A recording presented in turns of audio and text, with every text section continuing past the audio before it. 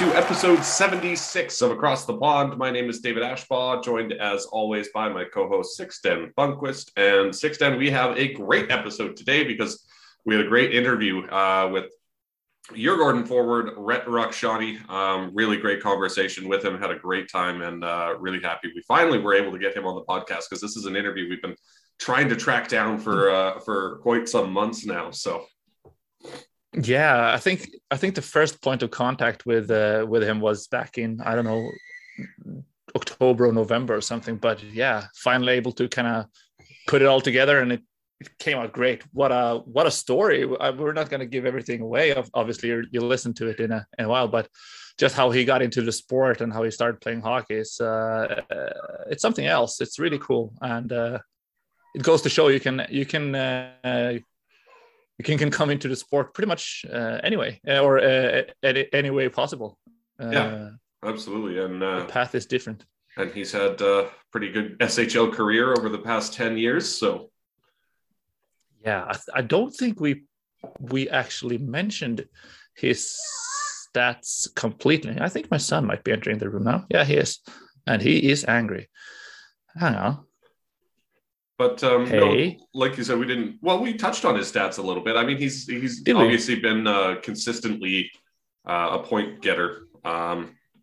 Basically, wherever he goes, we talked about a couple of down seasons that he's had. But other than that, he's been pretty consistent when it comes to point production. Yeah, for sure. We're not going to give everything away, like I said, but he's third all time among US-born players in the SHL. Currently, he has 271 points in the SHL. That's third, like I said. He's behind Brock Little and Ryan Lash. Yeah, Brock Little has 304 and Ryan Lash has 331. So yeah, but that's good company. Yeah, absolutely. But did we want to just kind of take a look at the past week's action? I mean, we've had some games. We're still kind of in that weird COVID rescheduling situation right now, so we haven't had actually a full slate of games on like a Thursday or Saturday night for quite some time. But last Thursday we did have 4 games, but there was also a single game on Tuesday. Skellefteå coming away with the big 4-1 win over Färjestad, and Skellefteå continuing to play well coming into the final stretch before the playoffs. And if I'm not mistaken, I believe they sit atop the leaderboard. They do with 71 points. So they had a couple of big wins this week, that 4-1 win against Färjestad, and then an absolutely massive second period against Linköping on Thursday night that saw them win 5-0, all 5 of their goals coming in that second period. And speaking of Linköping, they have kind of gone on a little bit of a skid. Yeah, we'll stick with Skellefteå for the time being here. I worked the Färjestad game, and I wouldn't say, well, they did come out flying. They outshot Färjestad 15-4 in the first period, which is, I mean, that's good. We've been talking about the shots on goal per period before, and then they just added to that by a 17-9 margin in the second period before kind of sitting back a bit in third, but by then they were up. So they just pushed the button because they went up 3-0 in the second period against Färjestad, and then they kind of sat back to start the third. And once Färjestad kind of put their only goal into the net, you could kind of tell that Skellefteå were okay. Let's just get our act together here, and we'll not. They control the game through and through, and Färjestad weren't even close. So despite the beauty of a goal from Joel Nyström, I think you want to talk about Victor Ejdsell once again. But Skellefteå are looking so solid right now. And I think prior to the season, at least I had some questions regarding the style of coaching that Robert Olsson were to bring. But Jesus Christ, they fit hand in glove here. It's the match made in heaven. I think, if anything, it goes to show that Robert Olsson, his vision how to play hockey, the only thing that stopped Djurgården from kind of succeeding in that hockey was the player personnel on the ice, I think, because now they're playing the way he wants to play, and oh my God, it's so fun to watch. Yeah, absolutely. And I mean, they're just an absolutely massive firepower team, as well as we've seen multiple times throughout the season, this week included. They can just really turn it on. And speaking of, in that Linköping game, the Skellefteå 5-0. Not only did they score all 5 goals in the second period, they scored all 5 of those goals in 6 minutes and 19 seconds. Yeah.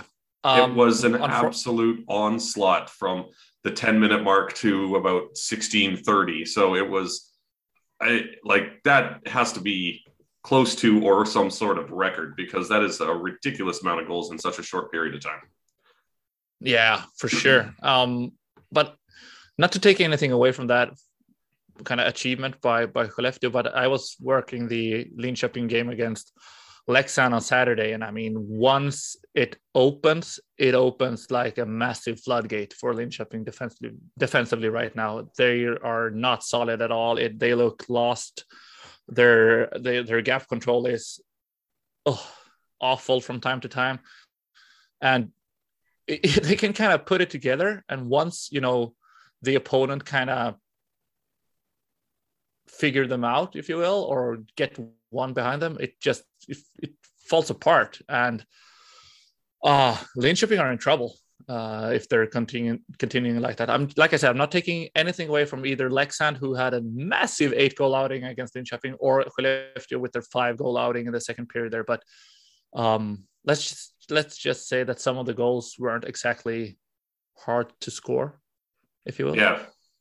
Linköping but didn't make it too challenging for them, I guess. No, that's putting it nicely. But like we said, Skellefteå are kind of chugging along top of the league, and it's really fun to see. Actually, the 3 teams that I kind of enjoy watching the most are the 3 topping the league right now. So Skellefteå, Luleå, and Rögle, and I'm kind of we're between what is it, 18 to 14 to 18 games, depending on the team from the playoffs, but it's heating up, man. It's looking really solid, and I'm really looking forward to the playoffs. Yeah, I think just looking at the standings here, it's a 14-point difference between first and sixth, but they can. I mean, Örebro, who are in sixth, they can still beat Skellefteå. So and obviously, then there's a second segment between 7th through 11, maybe 12. And then we have Team Ron Djurgården basically fighting it amongst themselves right now, but they're actually heating up as well. So, but I mean, those 6 teams on the playoff spot right now, they're all very good, and it's all looking really fun I'm so excited for playoff hockey, man. Yeah, absolutely. And I did want to just touch on the Färjestad Malmö game that I was actually covering back on Thursday night. It was a really good all-around performance from Färjestad. But a reason I wanted to talk about is because Victor Ejgell scored one of the nicest backhanded goals I think I've ever seen scored in any game, any league. He was streaking in along the right side, and just the power he was able to get on the backhand, he put it under the bar from about the top of the circle, and it was an absolutely incredible backhanded goal. It was the 4-1 goal. You can head on over to shl.se. No, I'm actually going to tweet it from our Twitter account while we're talking, because you sent me the link to the goal. So, and it's just ridiculous. It's such an incredible backhanded goal. The bench's reaction to the goal as well is great. They all freak out because obviously they recognized how great of a goal it was. So, but yeah, Färjestad looked really good in that game. Malmö obviously not so much, as they are at risk of being overtaken by Timrå. If Timrå can put together a few good wins, they only sit 4 points back of Malmö right now, and so the Red Hawks at risk of falling into those bottom 2 spots in the league. So it'll be interesting to see how that plays out. But Timrå has a big, I was going to say a home and home, but it's not. They've got back-to-back games tonight and tomorrow. Tonight being Monday, against Rögle in Ängelholm. And so those are 2 very challenging games for Timrå, and obviously Rögle will be looking to come away with 6 points in those 2 contests. Yeah, I gotta give it to Timrå though, because they looked really good, man, from time to time. And who did they play Saturday? I can't even remember, and I don't have it in front of me right now. Örebro? Yeah, Örebro. And they lost 3-1, but honestly, through the first 30 to maybe 35, maybe even the first two periods, Timrå could have had because they went up 1-0 and Örebro kind of tied it before, just a couple of minutes before first intermission. But had they had, just a bit more crisp to their finish or a puck bounce going their way, because I would chalk that loss down as bad luck rather than being outplayed, because they looked really good. They really did. And I wouldn't be surprised if Timrå bags at least, obviously you want to win the games, but Rögle is a formidable opponent. So, but if they can get away with 1 or maybe 2 points from Ängelholm in these 2 games, yeah, that's good. That's really good in the bottom of the league. And I wouldn't be surprised if they actually snatch an overtime win. Yeah, if they could come away with an overtime win, and I think, like you said, if they can come away with 2 points over these next 2 games, I think they should count that as a success. Very much so, and I think for their sake, it has to come tonight, being tonight Monday, because I'm not sure if they'll start Jacob Johansson back to back in a third game in 4 days. Tomorrow, I can see him getting the start tonight, and he's been really good. He was really good against Örebro as well. So I think this is their opportunity or their shot to kind of get the points. And I would love to work tonight, but I'm working tomorrow's game. So, but you're doing the one tonight, so you'll provide us with an update, I guess. Yeah, absolutely. Really, really. It's despite the weirdness of the schedule, I gotta say that the level of hockey has been good. It's been, Leksand didn't play. They played their first game in like 2 weeks the other day, and they had an 8-goal outing. Maybe quite a lot had to do with Linköping, but still, Jesus. And Örebro looked solid. Djurgården are actually looking quite decent despite them losing to Rögle.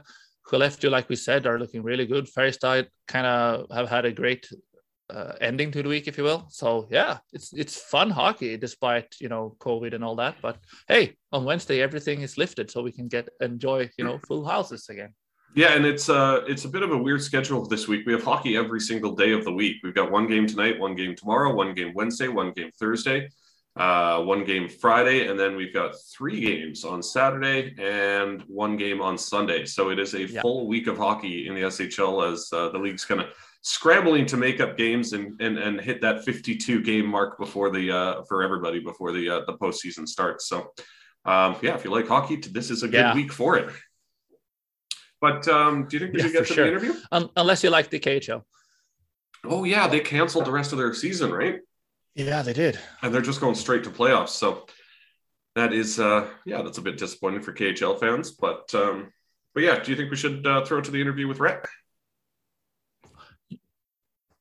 Yeah, dude, your sound, I think your internet is kind of coming and going here because it's laggy. So let's throw it to the interview and we'll get back in about, 45 minutes. Yeah, about that. Enjoy the interview. Enjoy. Okay, joining us now, finally, we can say, is a US-born player who's been in the league since 2012, representing HV71, Växjö Lakers, Linköping, Malmö Redhawks, Frölunda, and now Djurgården. He is the one and only, the consistent point getter, Rhett Rakhshani. Welcome to the show. Thank you. That could have taken you the whole podcast to list all the teams I played for in this league. And that's the end. Here we are 40 minutes later, and that's it. That's all the teams Rhett played for. Yep. Hold up. There we go. Hey, before we just jump in on your way to Sweden, how you got here in the first place, you're born in Huntington Beach, according to Elite Prospects. And, true. California, isn't well known, although as of late, it's getting more and more known for its hockey. How come you got into hockey in the first place? It started with street hockey. We started playing ball hockey at local schools, and because the weather's so good here in California, we'd play year-round. Every single Sunday, we'd go out. My dad met some local school kids. They're playing street hockey, kind of like Mighty Ducks, if you guys have seen that movie. Yeah. So it literally like that. We'd play street hockey for hours and hours every single Sunday. And I was of a good age at the time. I was 5 years old. So I'd go out there and probably was a nuisance for everyone because I was slowing the game down. And every time I'd get hit, I'd cry, and they just literally dragged me by my feet to the side of this, whatever. We didn't have a rink, the side of the area that we were playing in. And it was like old school. We had brakes on the back of our blades and plastic blades. And so it started with that. And I just started falling in love with the game. Like that was I always say that was like my version of pond hockey, like for a Swede or maybe a Canadian. That was my version of finding a way to fall in love with the game. And so that kind of escalated into more competitive roller hockey. Played roller hockey only until I was 9, and then started playing both ice and roller. And that maybe I can attribute my unorthodox stride. I'll just blame that on not playing ice hockey until I was 9 years old. So I'm still catching up to these Swedish kids that are skating laps around me. But that's how it all began. Now, that's awesome. You had mentioned Mighty Ducks, and obviously you're 33 years old, which makes you kind of the perfect age to have kind of grown up with those movies, especially as a boy from California. Did those movies have an impact on your passion for hockey? Yeah, I would say so. I mean, honestly, I was just, the street hockey kind of played into it more so. Like it was just a timing thing. It was, I would call it a God thing. Some people might say just right time, right place, and destiny, whatever you want to call it. But for me, it was just like my dad and mom meeting local school kids. But I would say that the Mighty Ducks contributed to hockey becoming a bigger thing in Southern California. That, alongside with Wayne Gretzky coming and playing in the 90s or whenever he was there, I'd say those two factors didn't really impact me directly, as far as like I was kind of out of the loop. Like I wasn't a huge Wayne Gretzky guy, but all my friends were. And so they got into hockey, which made the whole tide began to rise, so to speak. And so it benefited me, and I loved the Mighty Ducks movie. So, hockey getting bigger as a young kid, what do? You look at the local pros and you watch, here in Sweden, they watch the NHL and the SHL. Back home, we'd watch the local teams, the Anaheim Ducks. Back then, the Mighty Ducks for me. And then you'd watch the Los Angeles Kings. And then you have those movies coming out. And it just started getting a buzz around hockey. A lot of back in the days when my dad was a Division I football player. My uncle, same thing, played it. My dad played at Hawaii. And they all football guys. They didn't even know what hockey was. My grandpa was watching Wayne Gretzky, and my dad, he remembers going in there like, what the heck is this? And my uncle was watching it, but they didn't know anything about hockey. So I would say that stuff all benefited me, but I wasn't a super fan of it per se. That's really cool. But how did you because making that transition to ice hockey, so to speak, was it sounds like it came naturally for you, but the youth programs of the US is very, very different compared to Sweden. So how did you kind of climb the ranks? What happened? Yeah. Well, when I was 9, I was playing at a rink called Side by Side.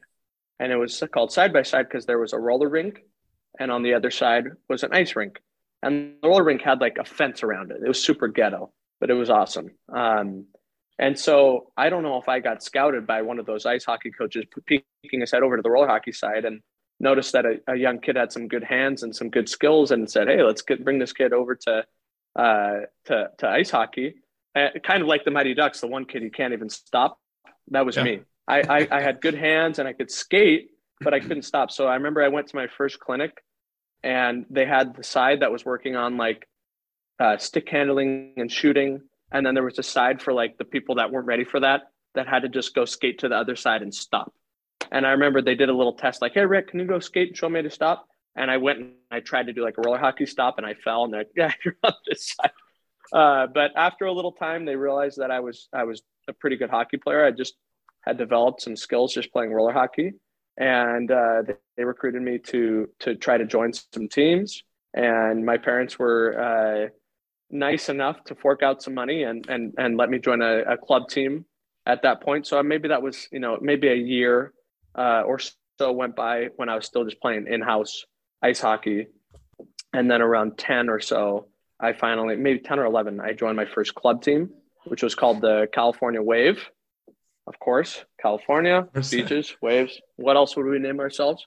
and played there until I was 16. And we had a great team. We won nationals, beat top teams from all around the United States and Canada. Some great coaches. And that was something we really benefited from in my generation, is we had some really good coaches that came and moved to California and were chasing the sun. Some guys that liked hockey, but also liked to be surf bums. My coach in particular, his name was Jeff Turcotte, really big hockey family, well-known family. And he was a smart hockey coach, old school guy, still one of my best friends to this day.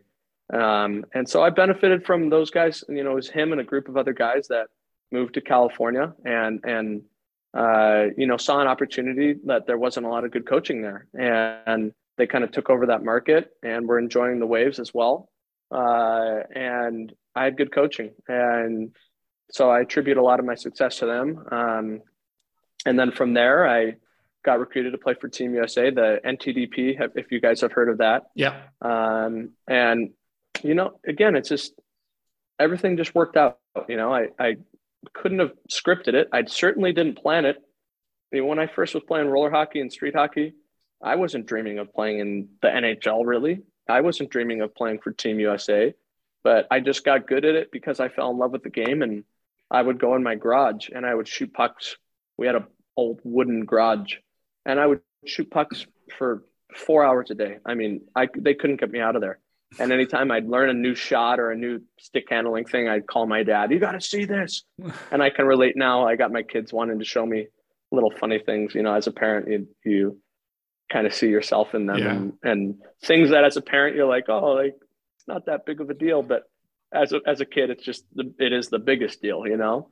Yeah, for sure. So I had great parenting, and they backed me up and supported me, and doors just opened, and here I am all these years later, 33 years old, living in Stockholm.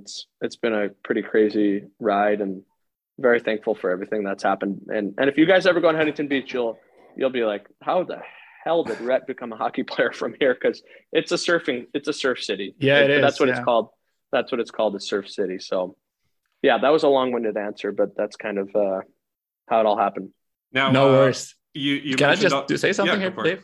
For context, your last season with the Wave, you scored 121 points in 56 games. That's pretty decent, I gotta say. But we're moving on, just for context. And then you moved through, like you said, you're here, 33 years old. You moved through University of Denver. Just a quick question, because we've talked to a few players, and some of them have, you know, done the NCAA route like yourself, and some others just went the juniors route and kind of skipped education, quote unquote. How important was it for you to kind of get an education or go the NCAA route? That's a good question. I would say hockey was always my priority, and I always wanted to be a hockey player. At that point, once I went to the Team USA and I was a top player there, and you get drafted, you're kind of like, okay, this is, you know, how many kids get the chance to go to college? Well, a lot. How many kids get the chance to play in the NHL? Not a lot. So I obviously was prioritizing playing hockey and playing in the NHL. But when I decided to go to college, I didn't feel like I had to sacrifice anything in my hockey endeavors by going to college. So I was able to go to school, get my education, and still pursue hockey at the highest levels and have more time to develop. And as a later bloomer, I always felt that it gave me an opportunity to play until I was 22, until I turned pro. I had the opportunity to sign after my junior season. I forgoed that and forwent that and decided to stay for my senior year. And I was the captain. Just a great opportunity to play your senior year and stay with all your friends. And I think most college guys are very tempted to stay all 4 years just because you have so much fun. College is just an incredible experience. I still, to this day, so many of my best friends are from Denver. That's probably the greatest thing I've taken from there, even ahead of my education, is the friendships that you gain and the experiences. And, you know, life is short, and to get to experience that and have a little adventure in your life was amazing. So for me, it was an easy choice because again, the biggest thing, I didn't feel like I had to sacrifice anything on the hockey front. And if anything, it gave me an advantage to give me more time to develop and mature. And it didn't hold me back from playing in the NHL. The NHL scouts were all still there, still playing against elite players and actually playing against older players than I would have if I would have gone to the WHL, which is where I was drafted. So, yeah, I'm very thankful for that decision. And anyone who was to ask me that's in the same position that I was in, I would advise them to do that, with the exception of, you get those guys that are like, Connor McDavid, John Tavares, those guys that for, top picks that are blue chip NHL prospects. Yeah, I mean, do whatever the heck you want. Nothing's stopping you from playing in the NHL. Whatever the fastest route is and is going to get you the most prepared, go for it. You're going to make millions of dollars anyways. But for everyone else, it's kind of you don't know how it's all going to pan out. It gives you some more time, and then now I have my education as well. Now, that's really awesome. Of course, obviously, you got drafted by the Islanders, 100th overall in the 4th round. You did play a couple games with them, but you're mostly an AHL guy with the Bridgeport Sound Tigers. So 2011, 2012 rolls around. The end of the season comes. How does it happen that you end up in Sweden with HV71? Yeah, I had just switched agents at that time. And within the Islanders organization, they had been drafting so many top picks for so many years. Since I was drafted in 2006, it was top 10 pick after top 10 pick. So, I mean, just to go off the top of my head, you got Okposo, you got Tavares, Strome, Anders Lee, Nino Niederreiter, Josh Bailey, et cetera, et cetera. I mean, there was so many great players, guys that have played a long time in the NHL. So I had very good success in the AHL, led the team in scoring in 2 years, and the Islanders gave me an opportunity up there, which was great. And I have nothing but gratitude with my time that I spent there. But I kind of wanted more. I was hoping that they would have given me a little more of an extended look in those 2 seasons I was there, and they didn't. And I saw all these other guys that were getting way more of a look than me. And it felt like, if anything, that was just going to be more of that, and rather than less of that. Of course, in hindsight, you question the decisions you make, and I wonder what would have happened. Some guys break into the league their 3rd year, and guys get injured, and you get an opportunity and you capitalize on it. So, the advice I always give guys now is, don't come over here unless you're 100% ready to not go back, because you can get stuck. It's very hard hockey over here, and you might not get another opportunity to go back. So kind of what happened with me, though, is my new agent wanted me to come over here, develop for, a couple years, maybe get to unrestricted free agency when I was 27, maybe get traded, just come over here and just get a fresh look and then look to go back. And here I am 10 years later, and there's a lot of factors that have contributed to that. I had one opportunity to go back with an NHL offer, and I forfeited that to stay here. I was already signed with Malmo that season, and then we also had the Olympic opportunity that year, and I was pushing hard for that. Ended up not making the team. But again, I don't really have any regrets. Met my wife over here. I have 3 beautiful kids, and have loved Sweden. Met lifelong friends. And I don't really live like that. There's always the fun, in your mind, it's fun to think what it would have happened. But yeah, that's kind of how that all went down back then. The thing I kind of, we're not going to stop with every team, but when looking at your stats, you've been a consistent producer throughout your time here in Sweden. What makes you, or what kind of made you adapt that quickly to the Swedish style of hockey back then? Because everywhere you go, you're just putting up the points. I mean, honestly, number one is I went to a really good team and played with really good players my first year. Line mates were Jason Krog, who was a great player in this league and a great pro, and Jesper Fast. And when he turned out all right. Yeah. Yeah, he's had a pretty good career. Great guy too. Yeah. But when you come into a situation like that, obviously I contributed to it, and we were a good line and we had a good team. So the team's doing good, which means that you're in the offensive zone more, you're going to score more. You're on a good line, they're going to feed you sweet passes, and you're going to get nice and easy goals, or you're going to feed them a pass and they're going to make it happen, So that's kind of how it all started off. But, and then you kind of set the tone. That first year is important to kind of establish yourself. And then going through the rest time here, you got to keep earning it. I mean, I've had my downs too. My second year in Vecua was a down. I had a tough season there, and it wasn't the same where I really got put in a bad situation there and didn't produce a lot. So, it can go down like that. But when you have a couple good seasons and you reprove yourself a couple times, then you start getting the benefit of the doubt, and coaches know long run you deserve those opportunities and that you're going to always rise to the occasion. But it's a little bit from the coaches and it's a little for yourself too. Like, you have to keep proving it every year. And I've stayed hungry, and I haven't dwelled on my former success. I've tried to continue to get better, and that's the only way to really stay at a level like this. I mean, this league's really challenging to score in and very defensive. Not a ton of power plays. Guys are willing to block shots, so it is hard. But you just got to stay hungry and keep pushing, or else you're not going to have a job.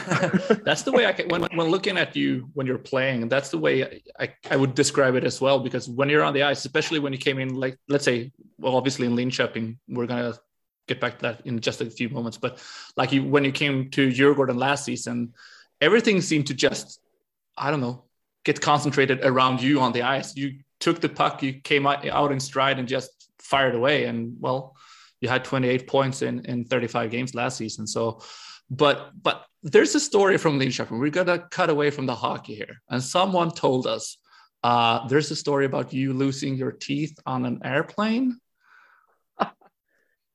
Yeah. Is that something you want to share with us? I have a feeling I know who said that. We're not naming any names, Andrew Gordon. It's a great, I that's who I thought. That's a great story, actually. I've forgotten about that one. So I was taking a flight back to Linköping December 24th. Oh, this wasn't the team flight? No. Oh, okay. Last flight in with my wife. Yeah. And I had one of those little sandwich boxes.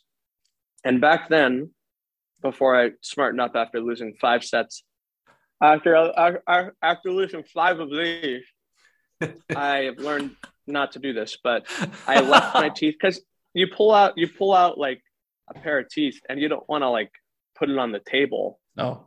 You don't want, that's one. 2, you don't want to put in your pocket, I've learned, because after I moved to Sweden, you wear skinny jeans. And I broke a pair in the skinny jeans because you got your phone in there and your wallet and you bend your leg, and we all have big hockey legs. Crack.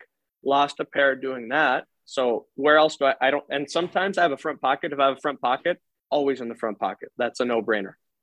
So back then I was like, can't go in the pockets. I'm on a flight. Everything's cramped. I'm just going to put it in the box. I won't forget it. I've done that before I stopped. Now I have a rule. If I don't have a front pocket and there's not somewhere safe I could put it, I just eat with them in, because I can't trust. I've learned I cannot trust myself. I've left them on tables. I've left them all over. I've had to dig them out of. Okay, I'll get there. Anyways, I leave it on I leave it on the box. Go home. Freaking teeth. Drive back. Airport's closed. We're open at I look online. Open at 4:45 a.m. or whatever. The first flight's maybe at 6. I get there at 4:30. I'm waiting. Doors open. I go right to the front. Hey, lost and found. You guys find any? Chief? Weird question. They're like, oh, no. And then I was like, well, this is the flight I was on. Where would you guys have potentially, is the flight still, maybe they haven't cleaned it? They're like, oh, we'll go check. They're like, no, the flight's been cleaned and all the trash has been dumped. I said, well, where has the trash been dumped? And they're like, are you serious right now? Like, this guy, gosh, they didn't think their day was going to start like that. So they go, there's huge garbage cans. You're welcome to look, but good luck. And so I go, yeah, well, I am in the other side of the world. I do not want to have to go wait 4 months to get this new set of teeth. And I don't want to have to go to a new dentist and pay all this money. It's expensive. So I don't know. I just wanted to find those flipping teeth. So I went out to the garbage, and this saint of a human, his name was Richard. I remember. He grabs a pair of plastic gloves and he throws me a pair. He's like, let's go. Like, oh, this guy's the man. So we start digging through the trash, me and this guy that doesn't even know me, on Christmas morning at like 5 a.m. And we're digging. And I knew I left it in a little box. So I told him, it's going to be in one of these boxes. If you don't find a box, it's in a box. So I go. Finally, I go in and I see a little pink thing. I go, oh my God. And I pull it out and it's my stinking teeth with some mustard on it or something. And I'm just like, Richard, I found the teeth. And he celebrated with me. He raised his hands and we celebrated. And I went back in my car and I remember Mariah Carey, All I Want for Christmas Is You. I swear to you, turned on and I was driving home. I didn't put the teeth in my mouth, although that would have been pretty funny. I washed them first, but that was a great Christmas miracle. Now, that's an amazing story. For some context, for people who might be confused about why you have removable teeth, these are obviously porcelain teeth that you wear that you have previously lost while playing hockey. So, and like you said, they're pretty expensive and custom made. So digging through garbage to get them back probably wasn't the worst thing. I've dug through another garbage can after I was at a restaurant once, and the same thing, found them. I broke them at an NHL game once. I stepped on them. There's so many stories with my teeth, and it always sucks if you lose them or break them. So that's why I'm willing to pay the price. Now I have 3 sets. My dentist this summer made me 3 sets, and he actually made me a pair of gold ones. So that's nice. Now, if I ever win another SM Gold, I'm wearing those. Now, getting back to the rink, obviously, we've kind of alluded to it a few times during the interview. You have spent a lot of time with different teams around the league. You've played with 6 separate teams over the last 10 seasons. So why is it that you haven't seemed to kind of, drop anchor with one or another team? You should interview all my GMs and ask them that. Okay. Oh, man. Did I strike a nerve? No, not at all. Not at all. I feel very grateful, and I've been able to see all these different cities and meet all these different guys and have won with multiple teams. And I mean, it's kept me fresh and everything new. And I get impatient and I love adventure. So maybe God knows me better than I know myself and knew that was best for me. But the thing about that's kind of weird is almost every team, if not every team, I'd have to think back, and that would take me a long time, but because there's so many teams, but almost every, if not everyone, has tried to sign me at one time, and it just hasn't aligned. Whether I signed early and they tried to sign me after the season and it was too late, or they offered me early and I wasn't ready and then they changed their mind. And, it's signing good imports is important for these guys. And so it could be a little hot and cold and a little cat and mouse at times with like timing. And that's kind of been the case.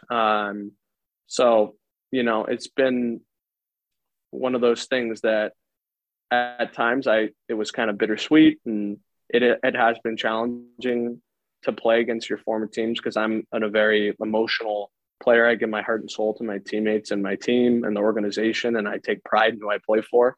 And a lot of people on the outside looking in think that I'm like a mercenary guy just chasing money and, has no allegiance to anyone. But that's actually couldn't be further from the truth. Every time I've moved on from teams, it's been really hard. There's been some tears, and you make really good friends with these guys and they become like your brothers and family, and then you move on, and then the next year you're battling against them. So I've learned to deal with it and not allow it to be such an emotional process, because at the end of the day, teams are trying to make their best decision and I'm trying to make my best decision. And sometimes those align with each other and sometimes they don't. And it is what it is. So that's kind of, I could go way deeper into that, but that's kind of how it's all went down. That's really cool. I just want to go back to the on-ice here. We're going to go to probably some more emotional stuff in a minute, but just looking at those, you mentioned the down season in Växjö where you had your second season in Växjö, you had 18 points in 51 games, but then you kind of turn it off in the playoffs. And it's the same goes when you won the championship with Frölunda. You scored 21 points in 38 games, but then you had 17 points in 16 playoffs games. Yeah. Is that just you flicking a switch, or you going, F this, I'm gonna show them, or what's the deal? Because speaking from experience, going through a bit of a rough patch, it's not easy to get out of. And how do you do that? Yeah, I think it gives those seasons that were a little down in the regular season, there was no one more excited to play playoffs than me because I had a fresh start. Whereas some people mentally are like, oh, I just had a good season and now I got to do it again. I was like, I just had a shit season and I'm so excited to show people what I could do. So that's one thing. And then the other thing is, I mean, even the years that I've had good seasons, I've normally had pretty good playoffs. And that's just something I've always taken pride in, is being my best when it matters most. And I'm a big emotional player. I'm a heartfelt guy. I'm not a robotic guy, which is sometimes why I'm streaky, I think, because sometimes I can get down and it affects my game. And then sometimes I can get up and it could affect my game. And I've learned to deal with that and try to be more consistent through my natural emotions and feelings. But I think that it suits me going into playoffs, because in playoffs, you're just thinking about winning and you're in the moment and you're so focused on hockey that has really suited me and my personality, because I just go out there and play and I just want to win. And when I'm playing like that, that's when I'm at my best. And I've had coaches in the past, just play like you play in playoffs. And, it's that's a challenge of being a professional, is being your best every game. And no one is. So, no one can play like game 7 level every game, but the best players are the ones that get closest to that every game. A good example is Joel Lundqvist. Like he's just so consistent. And that's a good pro. And that's why he's had so many years of success and he's won so much, because he is head and shoulders above the best, most consistent guy that I've ever seen. So, that's something to learn as you get older, is to be more consistent and to try to find that high level every game. But as an emotional guy, I think that's why I thrive most in the playoffs. Now, there is one particular goal I wanted to ask about, Rhett, which I'm sure you're aware of which one it is as well. And it was a couple of years ago when you were playing for Frölunda, and it was an absolutely highlight reel goal with you spinning and turning and tossing and somehow managing to find the back of the net with the puck. So are you able to take us through what was going through your mind while you were doing that? In that situation, does instinct just kind of take over? Was it the Orebro goal? I think so. Yeah. The one that I put it through my legs and put it through the legs and then under the goaltender's poke check and then wrapped it around into the net. Yeah. Yeah. Oh yeah. That my best. That was I got messages from buddies back home saying, we saw this goal from the SHL on Sportsnet tonight. Wow, that was amazing. Yeah. Yeah, that was one of those ones that, like, I don't know, your just instincts take over, and that's when hockey's the most fun, when you're without a plan and you do something crazy.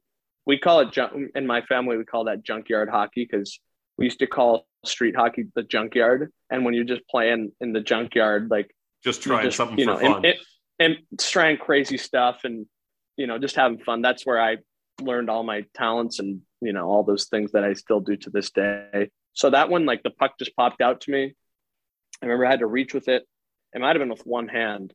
And I saw the goalie's poke check, so I kind of had to pull it back. So the natural direction of the stick coming back brought it in between my legs. So I kind of just went with it.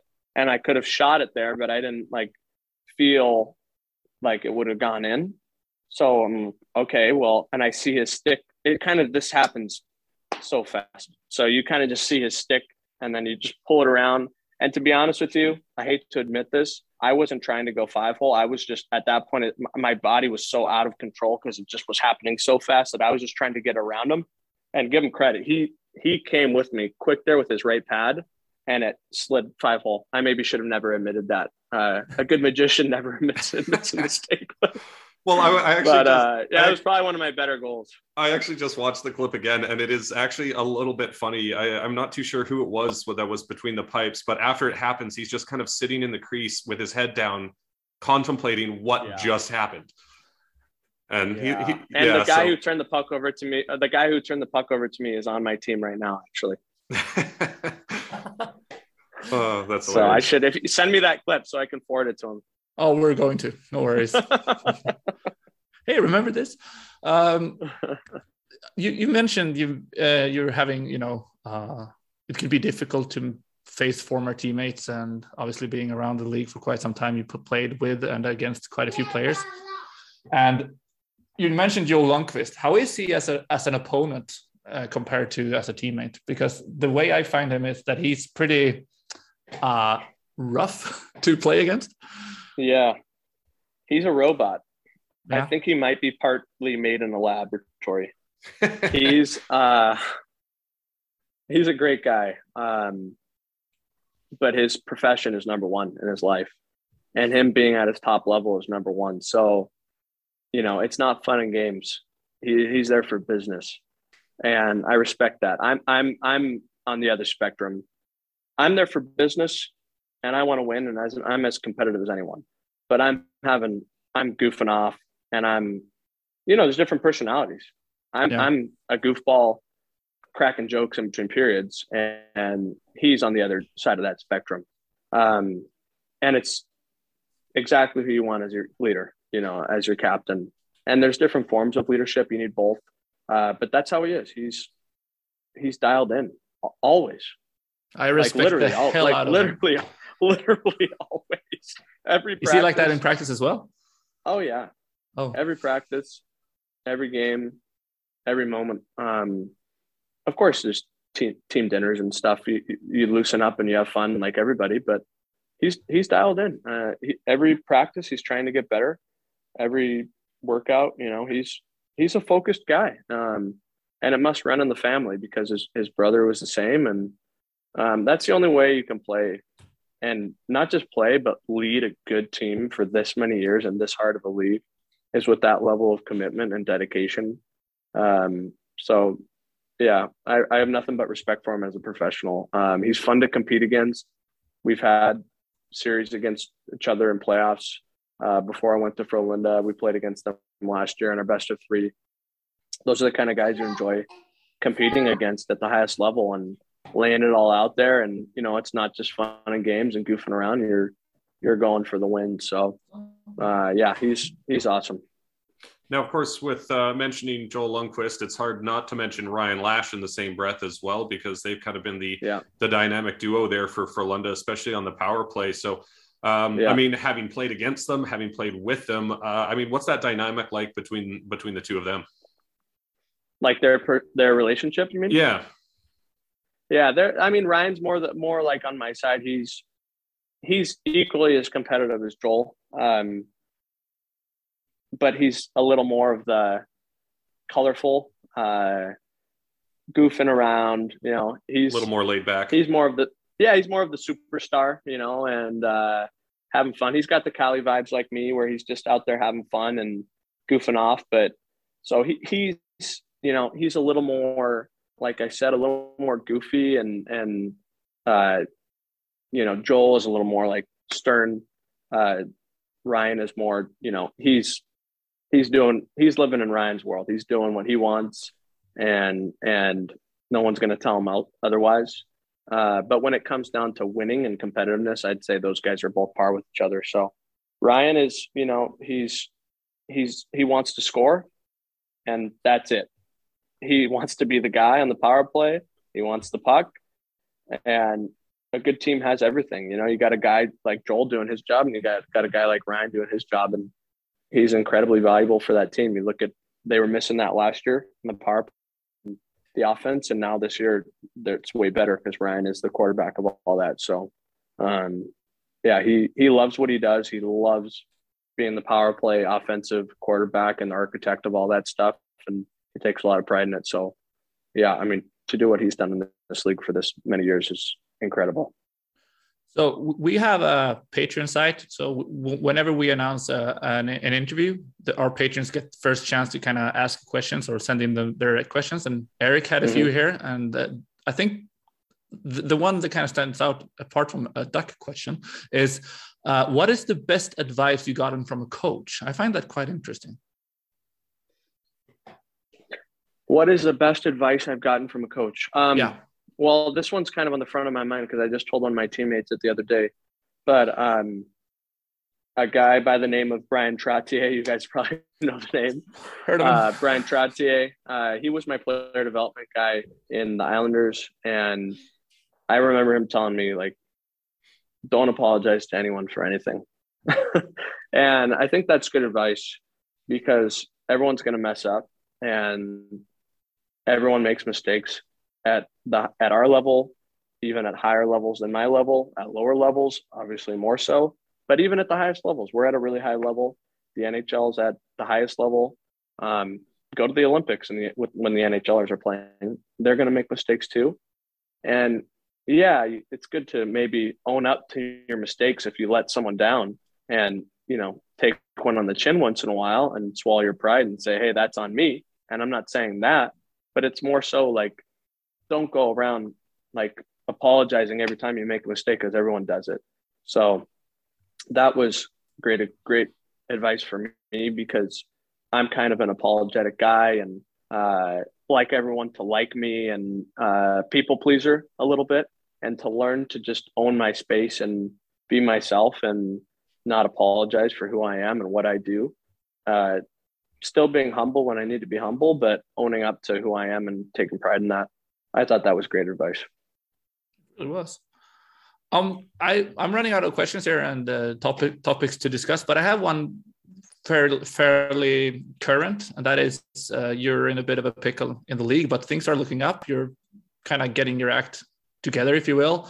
What's been you had a bit of a break. I think you didn't play between December 30th and January 17th or 20th or something. What's been kind of the main reason for you guys picking up speed here? Yeah, I think that break was good for us. Having some weeks to just regroup and get our mind off of everything. I think that gave us a refresher. We've been burdened with a lot of stuff this year. I've never been part of anything even close. And it's my 10th year in the league, and I'd say I'd never been part of even a quarter of this in one season. And we've had, 6 season-ending injuries. Coach leaves, GM leaves, a human resources issue. Yeah. Sure. Injury after injury, guys out, guys in. And every time one of those things happen, it's just another thing for you to think about as a player. So I think we've just been so consumed with thinking all year long.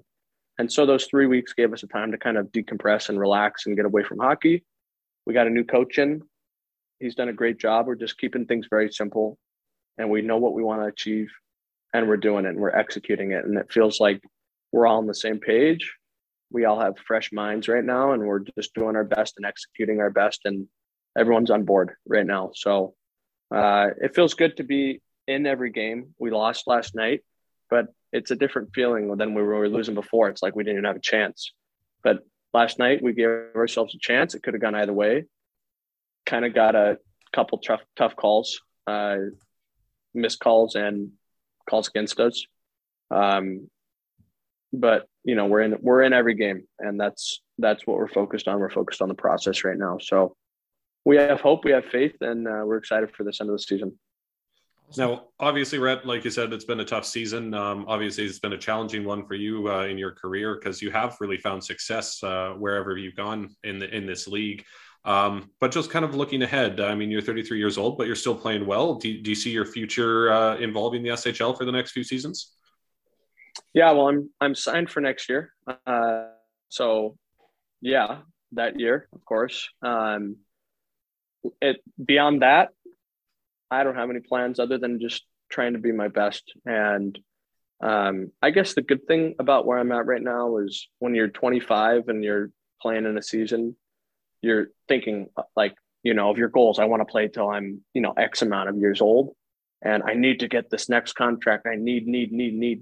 Now I'm at a point where it's like, I want this. And so I'm getting close to some of my goals, and then you get to the point where you just reevaluate and you just try to be your best and contribute, and you're doing it because you want it, not because you need it. And so after this contract expires, it'll just be a reevaluation.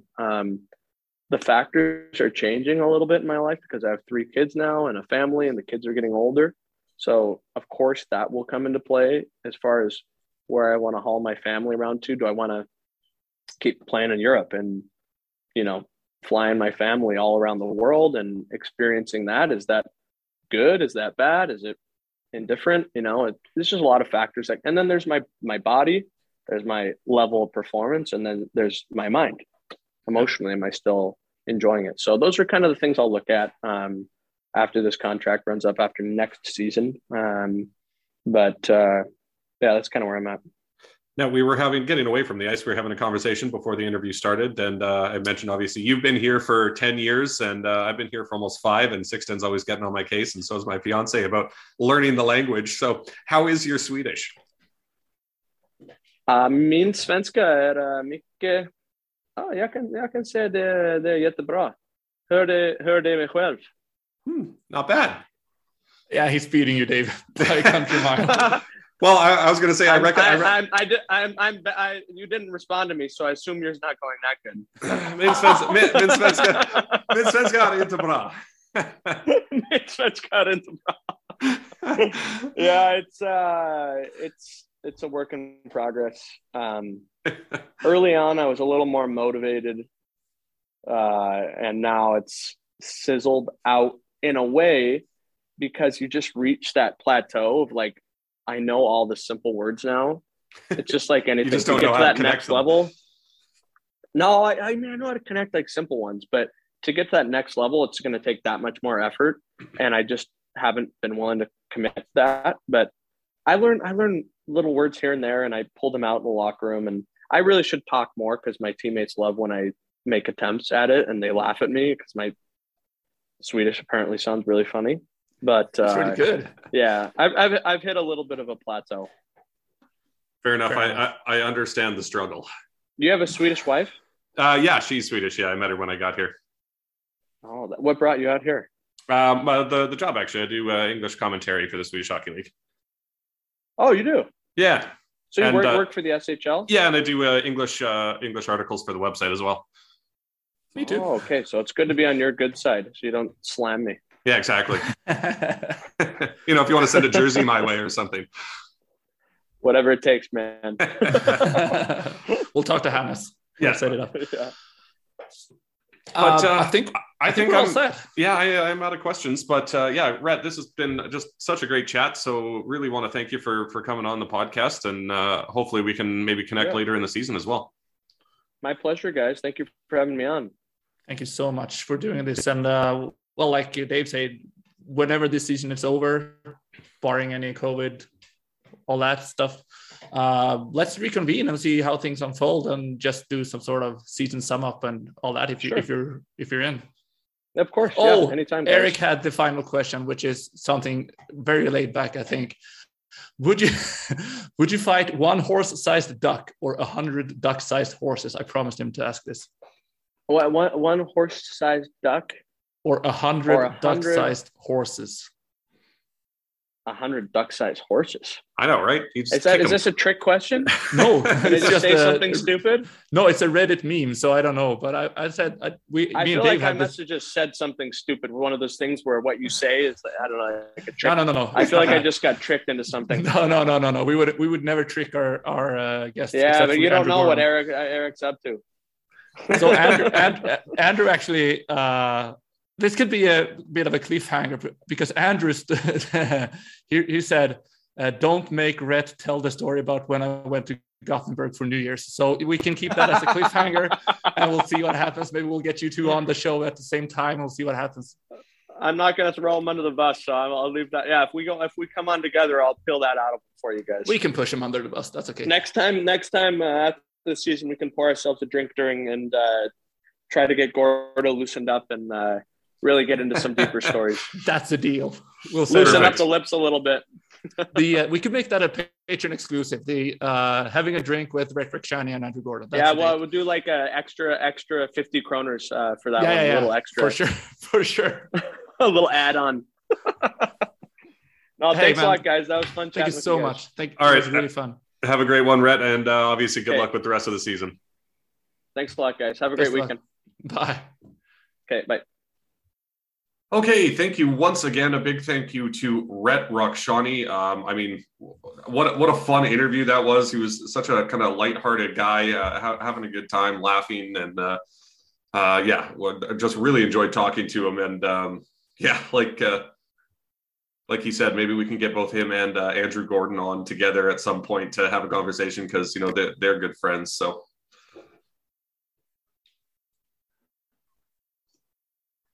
Yeah. Your internet is really acting up, man. That's weird.